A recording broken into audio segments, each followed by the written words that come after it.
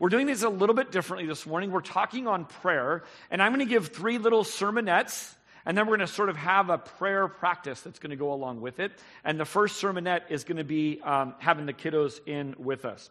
So I want to tell you about a 24-year-old who is Navy Aircraft Commander Lieutenant Chuck Gwynn. And this guy, Chuck Gwynn, is out looking for enemy submarines. The date is August 2nd, 1945. So if you're a history buff at all, or if you're sort of paying attention in class, you should be thinking World War II, kind of the trail end of World War II. Now, this sounds like an adventure, but it's kind of not, and here's why. He is stuck 300 miles south of where they expect any enemy submarines to be. He's somewhere between Guam and the Philippines, and all the adventure, all the action is way up north. So here he is flying in his dutiful way, showing up to do the chore, even though he may be rather doing something else. And in the midst of faithfully fulfilling his duty, he gets a call from his crewmate, and he says, hey, you better come back. It turns out that our antenna weight that was just fixed previously is broken again. So I don't know what his facial expression was, but he leaves the control to his co-pilot. He goes back to check on this thing, and while he's looking at that, his heart absolutely skips a beat. And his adrenaline shoots to maximum level. You know why? He looks down and he sees something. Is it an enemy submarine? No. It's the USS Indianapolis, a ship that is sinking and sunk and has hundreds of littered crewmen all around it. He rushes back to the cockpit and begins to do his job. Now, here's what's interesting. By now, the men had spent 5 nights and 5 days clinging to stuff for dear life. There was a few life rafts, but not many. There was a few life vests, but not many. Most of the hundreds of men were just clinging on for dear life. 5 nights and 4 days. Here's what's curious. Until the very moment that Lieutenant Gwynn radioed it back, the U.S. Navy had no idea it was missing. I tell you this story because just this past July 30th, in fact, was the 78th anniversary of this event. And right up the road in Benicia, there's a memorial held every single year. And this last July 30th, up in Benicia, where since 1960, they'd started this tradition, all the survivors would show up together once a year and they would lay a rose on the memorial to remember their fallen shipmates. And on July 30th, a guy by the name of Harold Bray, 96 years old, super slowly walks up and he lays the only rose this year that was laid. You see, he's the last man standing of all of the hundreds of people. He's the last survivor of this disaster that took place. The story tells us some things. It tells us that God uses people who are faithfully doing their duty to answer prayer. You see, this guy had a chore to do. Go search this part of the ocean. And maybe his mind was, I don't want to do that. That sounds mundane. That sounds really boring. There's no action there. But he faithfully fulfilled his duty, and God answered prayer through that guy. What's more is while you're faithfully doing your duty, oftentimes the mundane will be made worse by frustration. You ever be doing a chore or some project and then the very tool you're using breaks? That's what was going on. He was doing a mundane chore, and the mundane chore he was doing was using the tool of the plane, and it broke. But he stayed with it. There was a guy named Cletus LeBeau. He was a survivor, and he told of his experience. So I've been talking about what it must be like from the airplane vantage point. What's it like to be one of those guys who spent 5 nights and 4 nights at sea? Well, Cletus was one of those guys. He was a fiery Christian, and he used to challenge his shipmates and call his shipmates, trust in Jesus, trust in Jesus. And he said that he spent the final moments before they were rescued, and much of the time during those 4 days, teaching people around him the Lord's Prayer. What Cletus was offering as a Christian is what we have to offer as a Christian. You see, when you're clinging for dear life in the middle of the Pacific, no amount of money matters anything to you. No amount of fame or worldly pleasure, none of that has any meaning to you. He was offering hope in the name of Jesus Christ. He was offering eternal life. That's what matters when things get desperate. We're talking prayer this morning, and I want to just tell you, my prayer for this morning has been that you would leave like you just took a really deep breath and you feel oxygenated and incredibly energized and hopeful as you walk out of here. Do you know that almost every single person prays? Which is curious because there's a lot of people who identify themselves as an atheist. What's an atheist? An atheist is someone who says there is no God. But even hardened atheists find themselves praying when they're clinging to some floating thing, when their whole ship went down. All of a sudden, they find themselves doing what doesn't make sense with their worldview. It's not just in the West. Worldwide, through history, part of the human experience is prayer.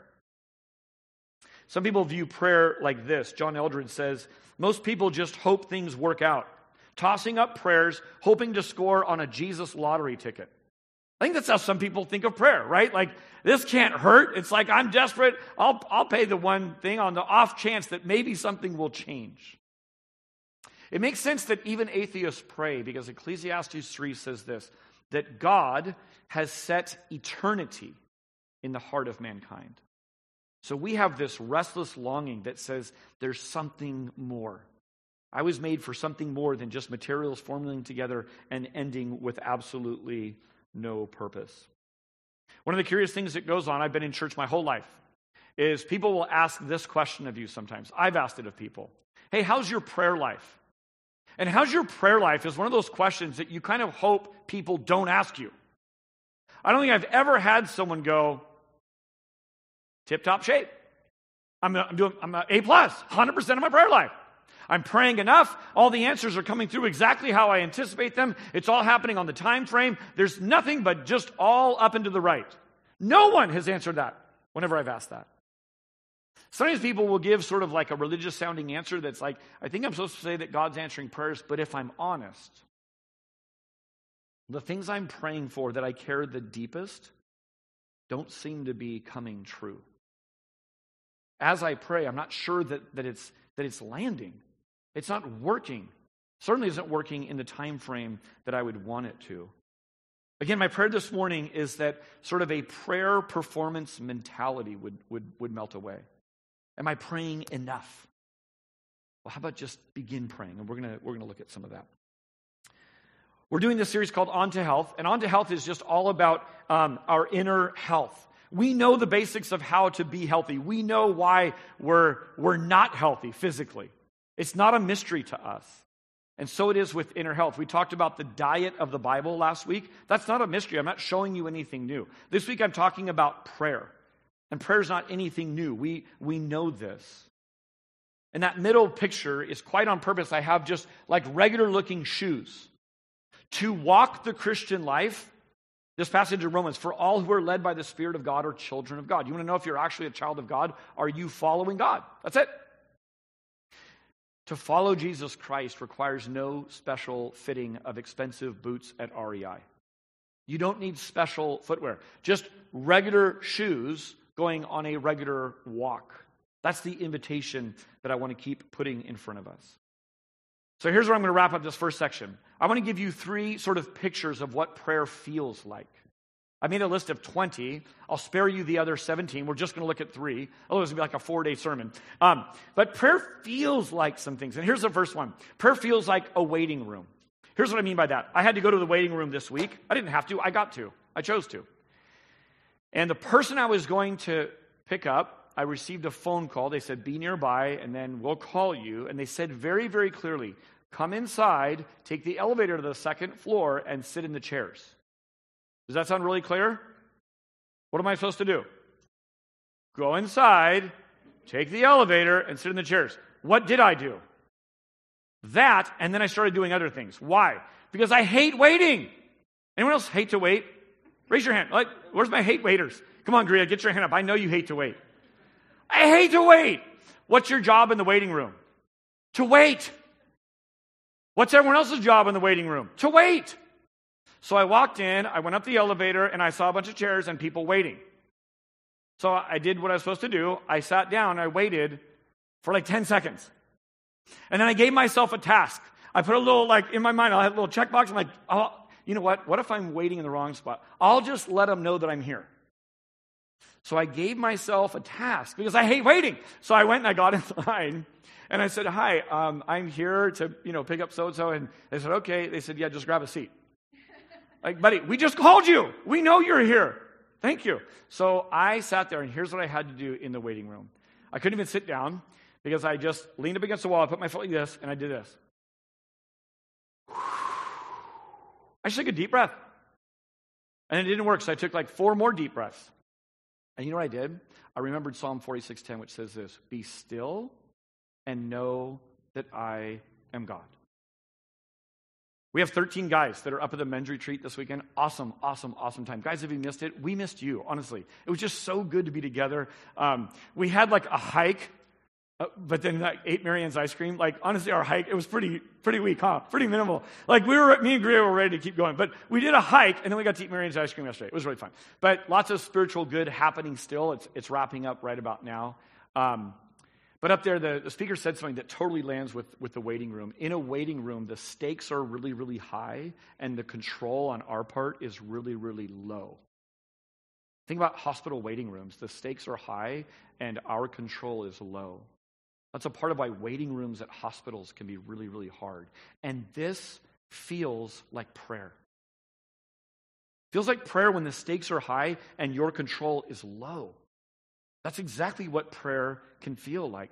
And so God gives us this instruction, be still and know that I am God. Go back to our story for a second. It may be in the midst of an entire career of seemingly mundane missions, flying over an endless ocean, looking for something that you never find. But you are dutifully doing the chore because it's the right thing to do. That's what waiting on God can look like. How about the people floating around in the ocean? Be still and know that I am God is a lot easier in a waiting room than it is clinging to life, bobbing around in the Pacific. Hoping against hope that someone will find you. That's a waiting on God kind of a time. Waiting is the opposite of hurry. You know what I do when I hurry? I project self-reliance. It's all up to me. I've got to get this done. And right in the middle of hurrying, at any moment, we can stop and just slow our roll, oxygenate our brain, and go, be still and know that I am God. What's great about that passage is that passage has a second part to it. He says, I will be exalted among the nations. I will be exalted in the earth. True confession time. This morning has a lot of moving parts and a lot of fun stuff. We have great things to get to. And I was just stressed. I had a lot of different things. And this verse ministered to me. We prayed in the back at the start of first hour. Just, God, you're going to be exalted this morning. We're going to lift you up, and you've got this. You're going to get your message out. You're going to accomplish your will. Thank you, thank you, thank you for inviting us to get to be a part. So prayer can feel like a waiting room. All right, we're going to end each time with a little prayer practice, and then we're going to dismiss kids, okay? So here's how we're going to do this. One of the prayer practices that I do, and I would invite you to do it, is before I do Bible reading, before I do devotional reading, before I do praying, I just still myself before the Lord. And this is a picture of just saying, you're the creator, I'm the created being. And it looks like this. It looks like sitting in an office chair and just being still.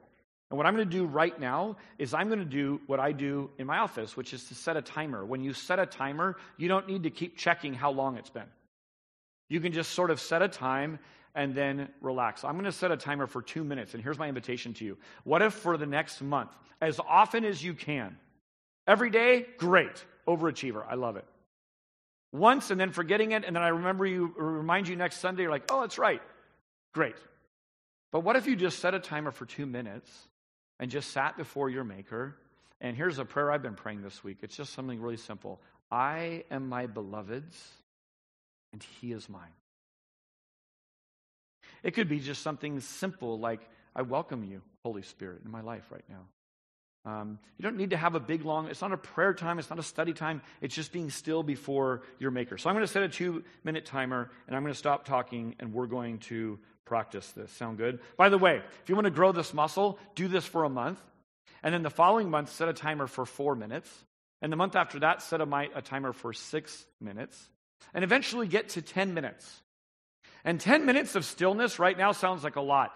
It may be that 3 years from now, you would look back on the 10 minutes of stillness that starts your day, and you go, man, I don't know when, but that has become indispensable to my life. I can't imagine doing a day without that. So that's the invitation. 2 minutes starts right now. I'm going to be quiet. Just sit quietly before your Maker.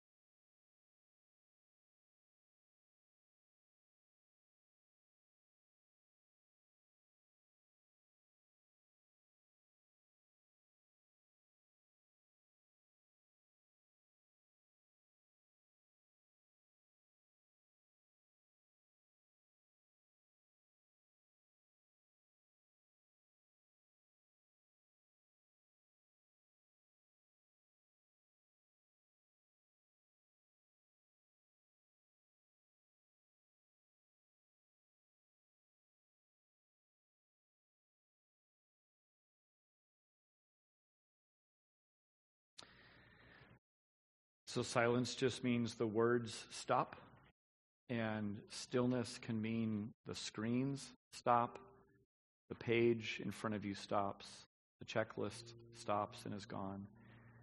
Church, great job for doing that. Maybe it was a strange practice to do here in church, but there's great power in sitting before something so much bigger and larger than us.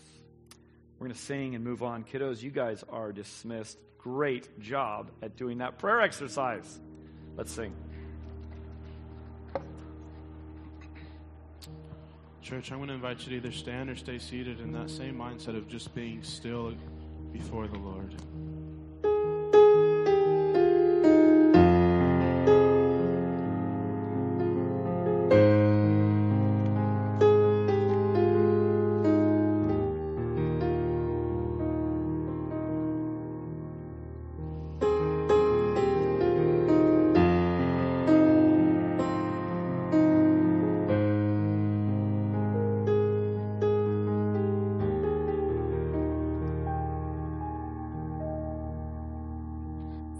Caught up in your presence,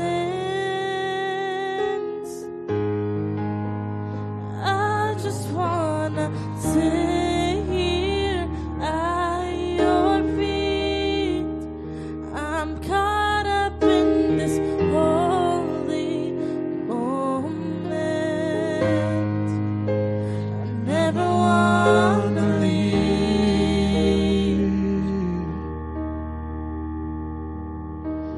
I'm not here for blessings.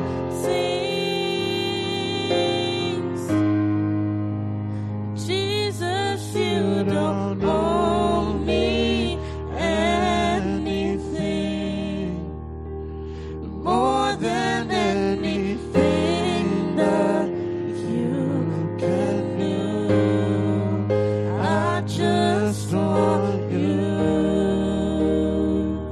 I'm sorry.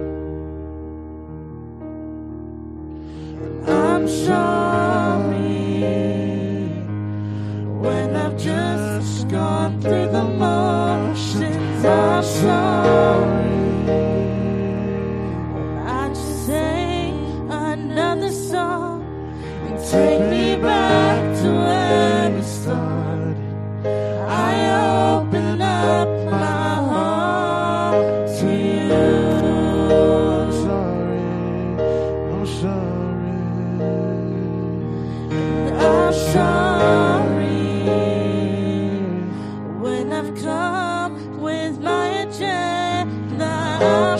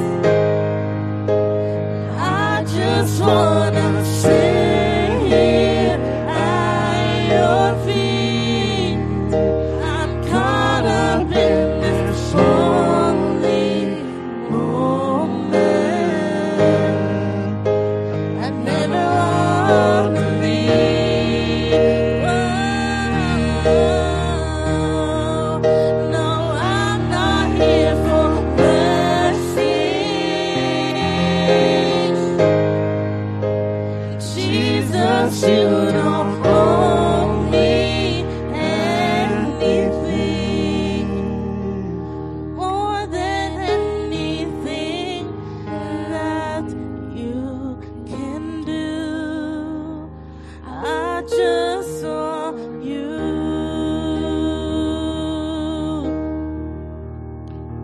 I just want you.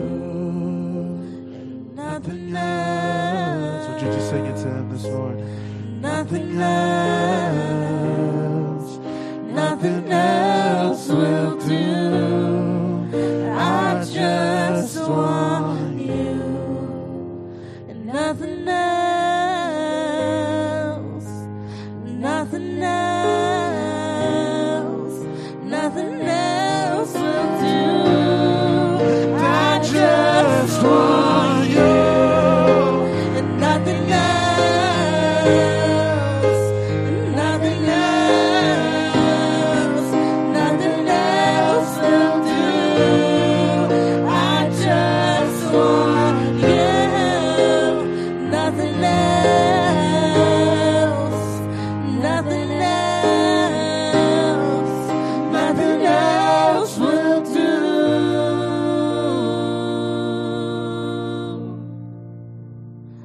I'm caught up in your presence.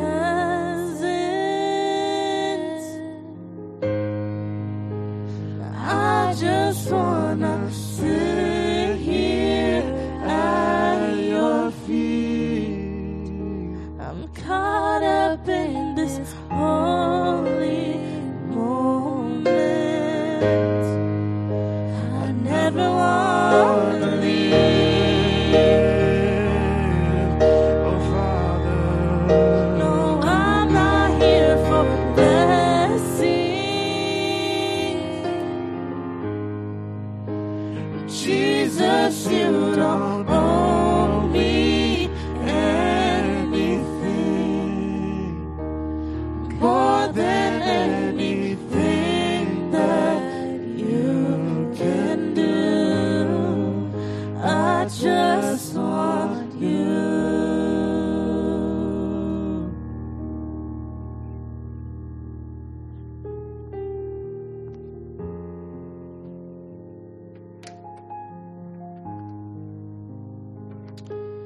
Rejoice always. Pray without ceasing. Give thanks to God in every circumstance. For this is God's will for you in Christ Jesus.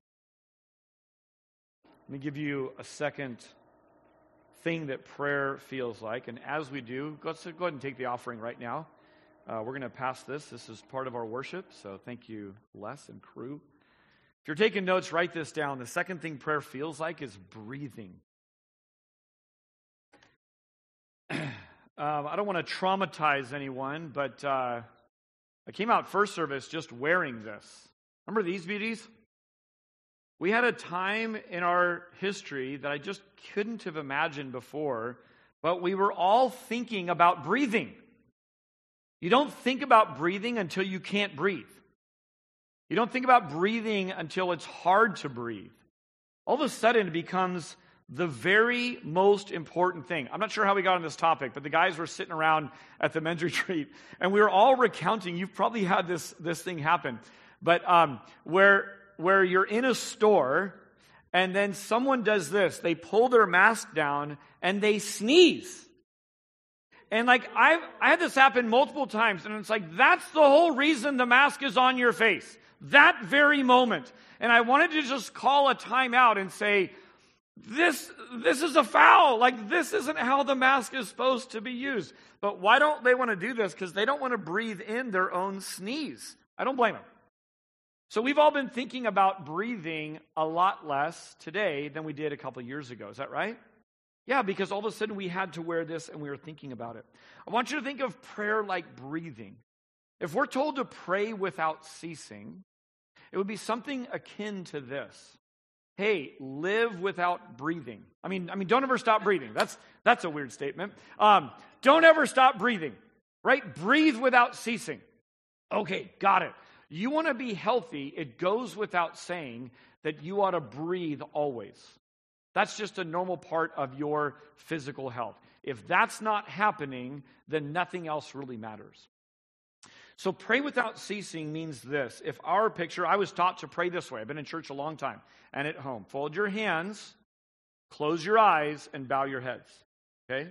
Is that a good way to pray? I think that is a good way to pray. You can also pray like this, right? This is a far more Jewish way to pray. Lift your head and lift your hands and look up to the heavens. But if this is your only posture for prayer, or if this is your only posture for prayer, then you can't possibly pray without ceasing. We have to have an enlarged view of what prayer is, and not just this. And certainly not just at this location or a location like it with a cross on top of its roof. So prayer is something much more. It's like breathing. Let me see if I can help sort of drive this home a little bit. This is a scuba tank for scuba divers, okay? And with scuba tanks, my son works at a dive shop, and there can be racks and racks of scuba tanks sitting there. And we can sit and talk about them, talk about the different features of them, trust that there's air inside of them, trust that they all work, and discuss all the merits of air tanks. And in some ways, that would be something like talking about prayer, or reading a book about prayer, or memorizing a scripture about prayer. Hey, pray without ceasing. Hey, good. All of that means I've talked about prayer, but I've never personally experienced prayer. It's different to talk about a scuba tank than actually breathe from a scuba tank. Make sense? So we just sang a song about experiencing God personally and not just talking about him from a distance.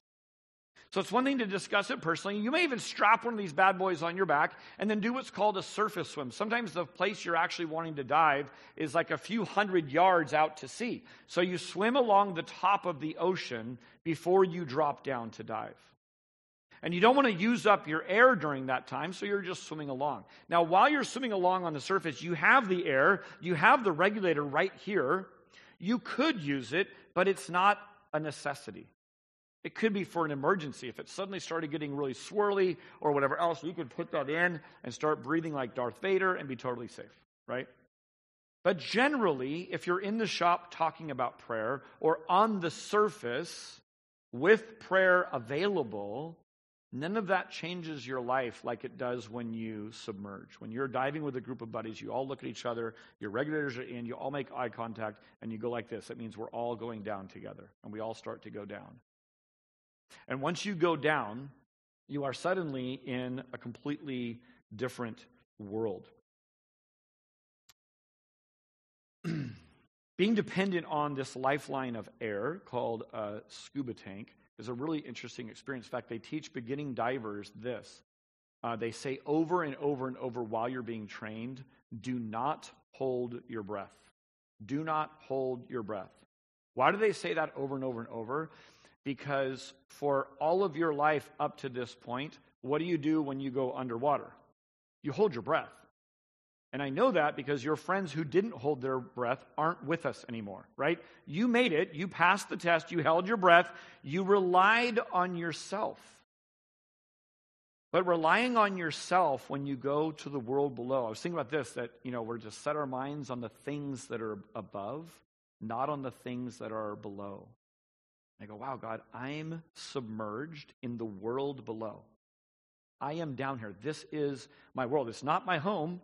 Wasn't really made for this, but I have a lifeline called prayer. And there's coming a day when I'm going to just breathe freely, the air of heaven, and just be done with this world. But while in this submerged world below, I don't rely on myself. You know what happens if you rely on yourself in terms of breathing? You either are very, very, very shallow, because you can hold your breath for little bits of time, right? The best in this room could probably do it for like a minute and a half. Probably most of you would find 30 seconds right now very, very challenging. And when you're underwater and like realizing the surface is up there, you tend to want to breathe faster. So if you're self-reliant, you're either a really shallow person or you're a dead person. Because if you go very deep relying on yourself, you will simply die. So never stop praying. Don't hold your breath. Don't rely on yourself. Let me say it this way. Just as you'd never take a journey under the sea without air, Don't go anywhere without prayer. That's what the scriptures teach. It's that important. Don't go anywhere without praying. So again, has to be more than this, right? Let me hand you some scriptures. It's actually already in your hands. There's a bunch of scriptures on there that serve as a great Bible study tool this week. One of the things they train you with scuba diving is this. If you somehow have a blockage from the top of this regulator, from the top of that tank to your mouth, you have severe problems. Really big problems. You have to figure that out very, very quickly, or you will die.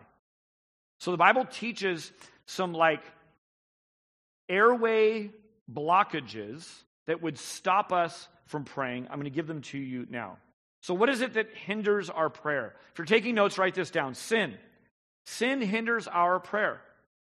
These verses are in your notes, so you don't need to scramble, but Isaiah 59:2.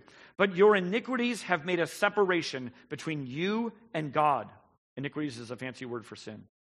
Your sins have hidden his face from you so that he does not hear. That's a really sobering verse. How about Psalm 66?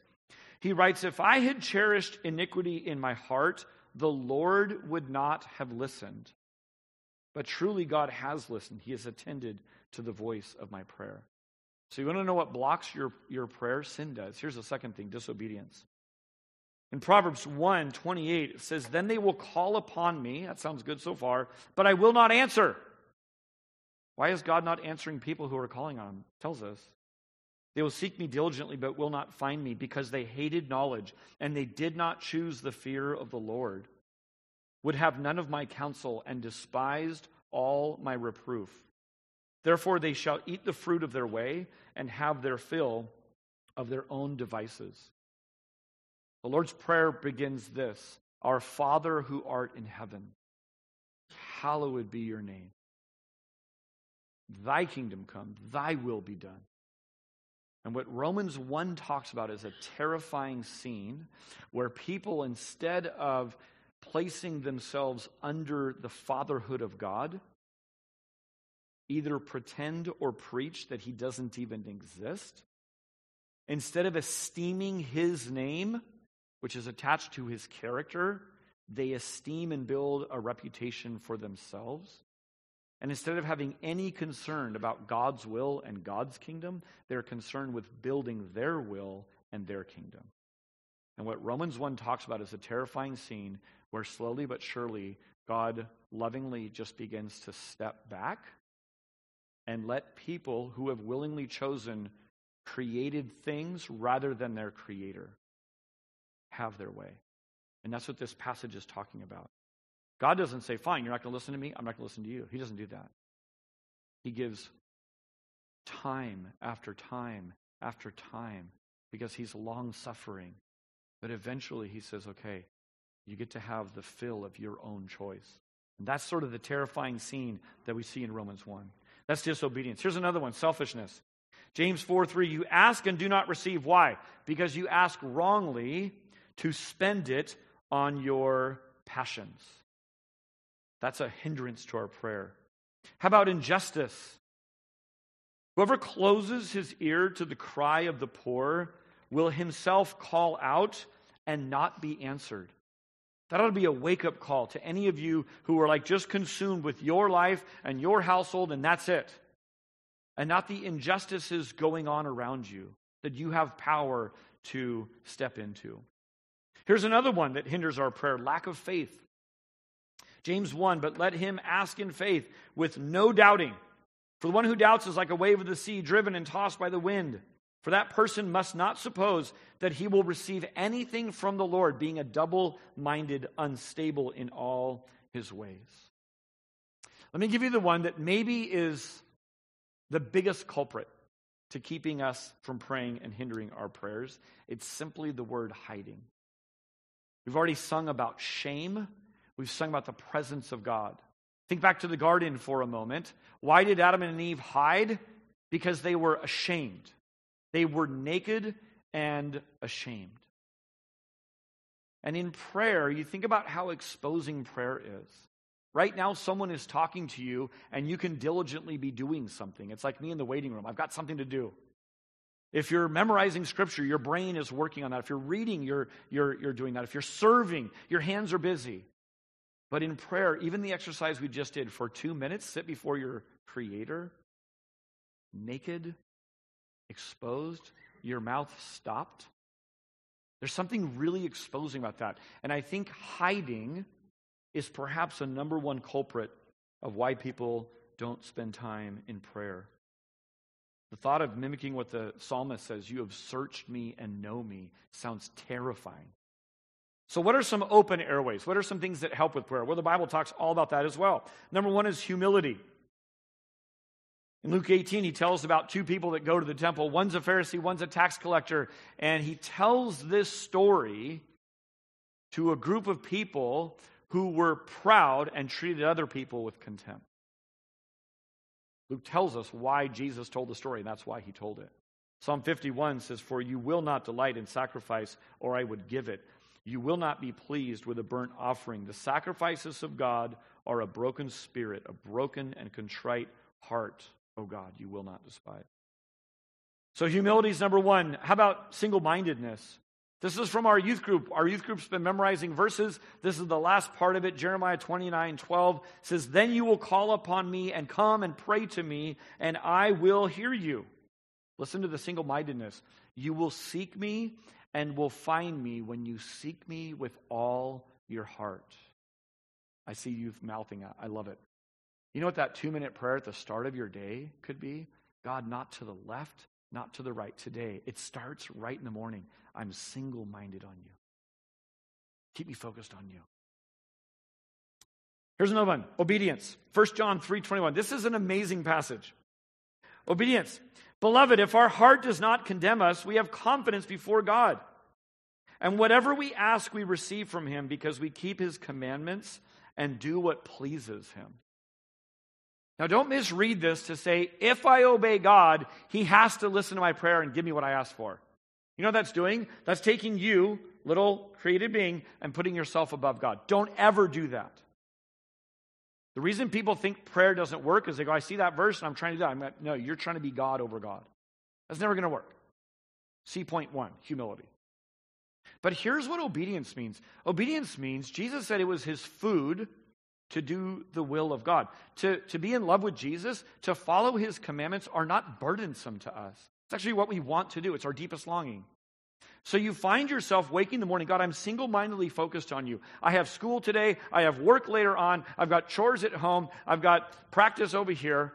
But in all of that, I'm single-mindedly focused on you. And when we walk in obedience, you know what we can know? We can know that we can ask things from God and say, God, I know you care about this. You tell us, ask. And so I'm asking in your name. And I'm walking the path that you've given to me. And so please do it. Come down and do this. We get to pray bold prayers when we're walking in obedience. Two more very quickly. Righteousness. Proverbs 15. The Lord is far from the wicked, but he hears the prayers of the righteous. Man, that's so good. Last one, faith. Jesus answered them, truly I say to you, if you have faith and do not doubt, you will not only do what has been done to this fig tree, that was a small thing in comparison, but if you say to this mountain, be taken up and go to the heart of the sea, it will happen. I'm going to have the band come up in just a second, but go ahead and pull the house lights off, Alex. And the way we're going to pray right now is this. We're going to lead into a time of communion. And as we do so, I just want to open up prayer for any of these things. God, we want open airways. We don't want blocks in our airways. And so maybe one of the verses I just read, you could just, as part of prayer, you can read that out. Another thing I was thinking, just as a church, we have horrible things happening in the Middle East right now. We read our Bibles and we see that the Holy Land, Israel, is a part of this whole story that God's working on. And so we call on the name of God for the injustice and the tragedy going on, the comfort needed, the protection needed. So let's pray right now, not only over our own heart and our own church and neighborhood, but over our world, and it'll kind of lead us into a time of communion. So band, come on up, and Lucas, if you could just play some keys after the prayer time, that'd be great.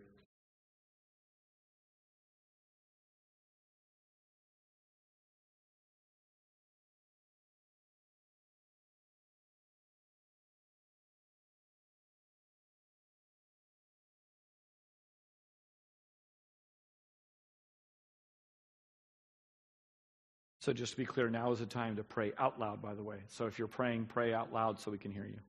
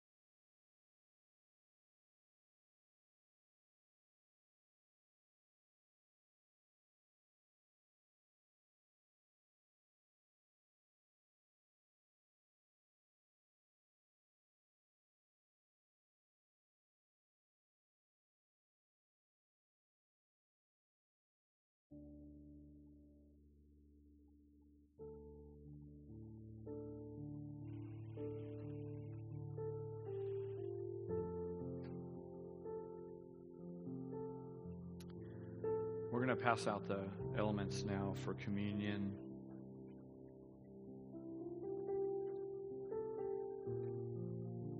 And as we do, we'll just stay in kind of a spirit of prayer. And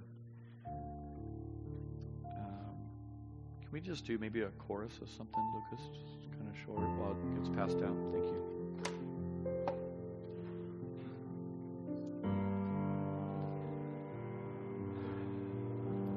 We're just going to sing through the first and second verse of this song, and the same idea of just singing. I'm just going to sing in prayer. This is going to be our prayer this morning. Sing this with me. It's called I Surrender. We're just going to sing through the first and second verse.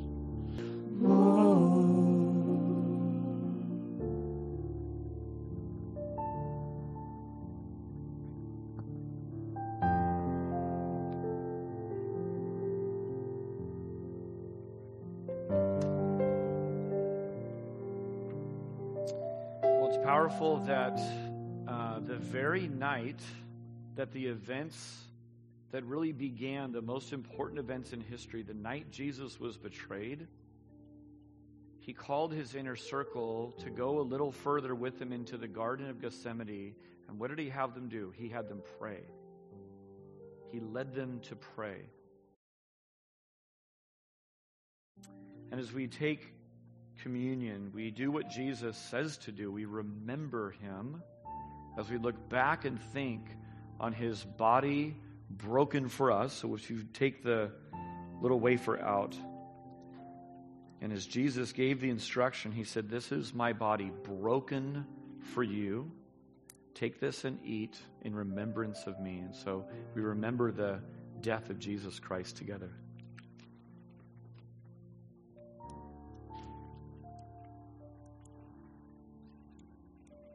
And it says in the same way, he took the cup.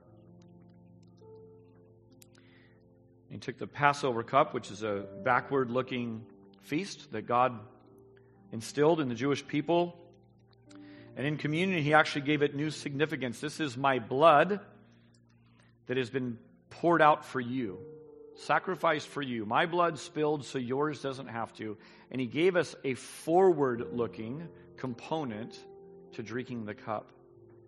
That as we eat the bread and drink the cup, we proclaim the Lord's death, listen to this, until he comes.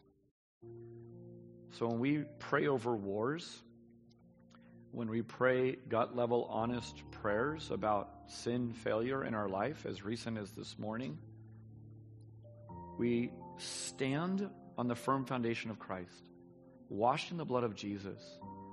There is therefore now no condemnation for those who are in Christ Jesus. We're proclaiming this today by the act of drinking this. So let's take this together, church, and proclaim his death until he comes again.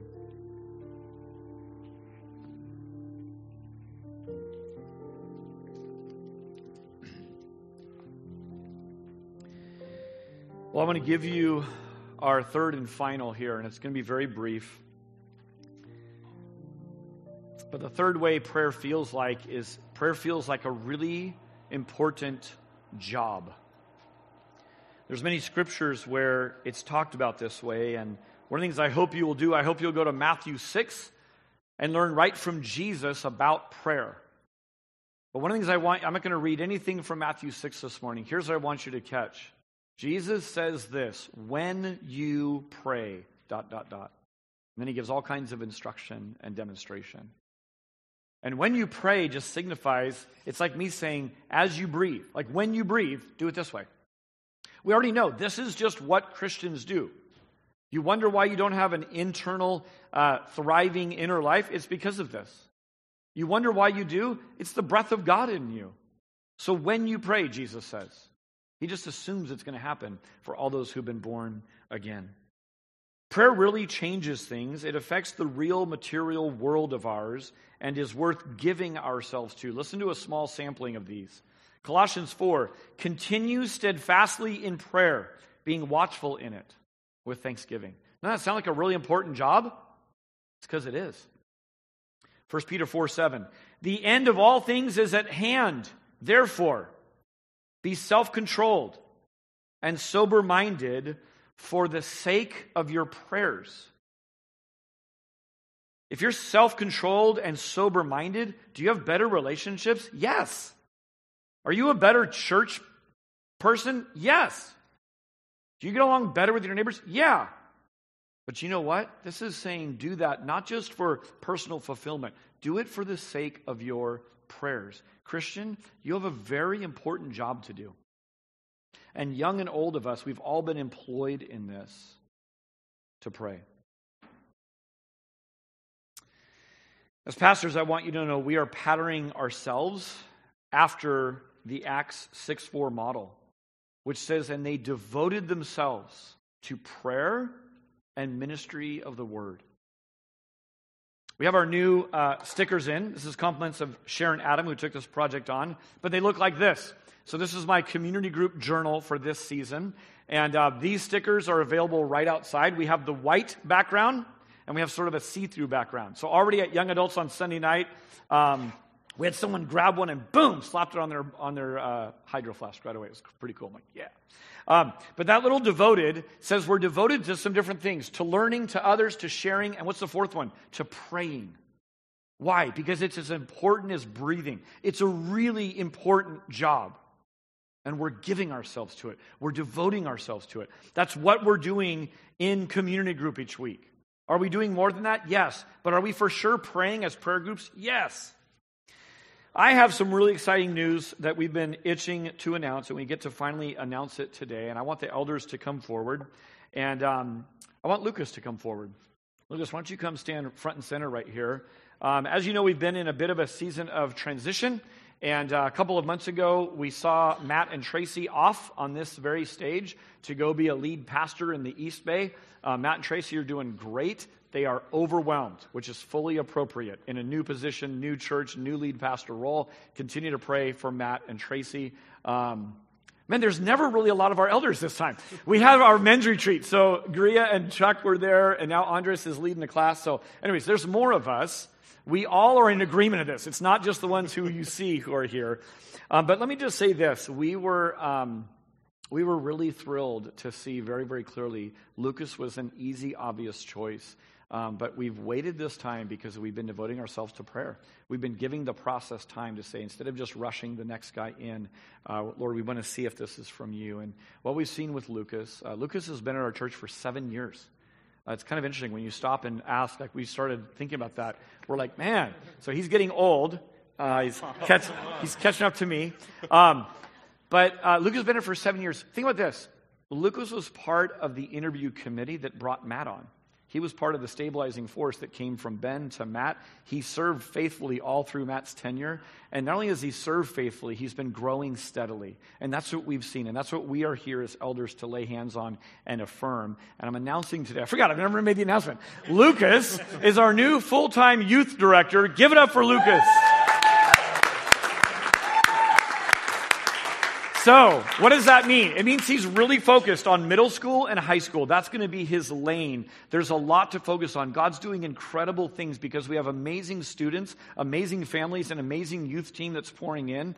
He's also going to continue with a lot of music stuff. So, kind of roughly 30 hours youth, 10 hours music, but that's like really convoluted. But he's going to be here full time, and we're thrilled about that. He's going to be taking over Matt's office, so if you want to come bug someone, bug him, so I can get my work done. No, I'm just kidding.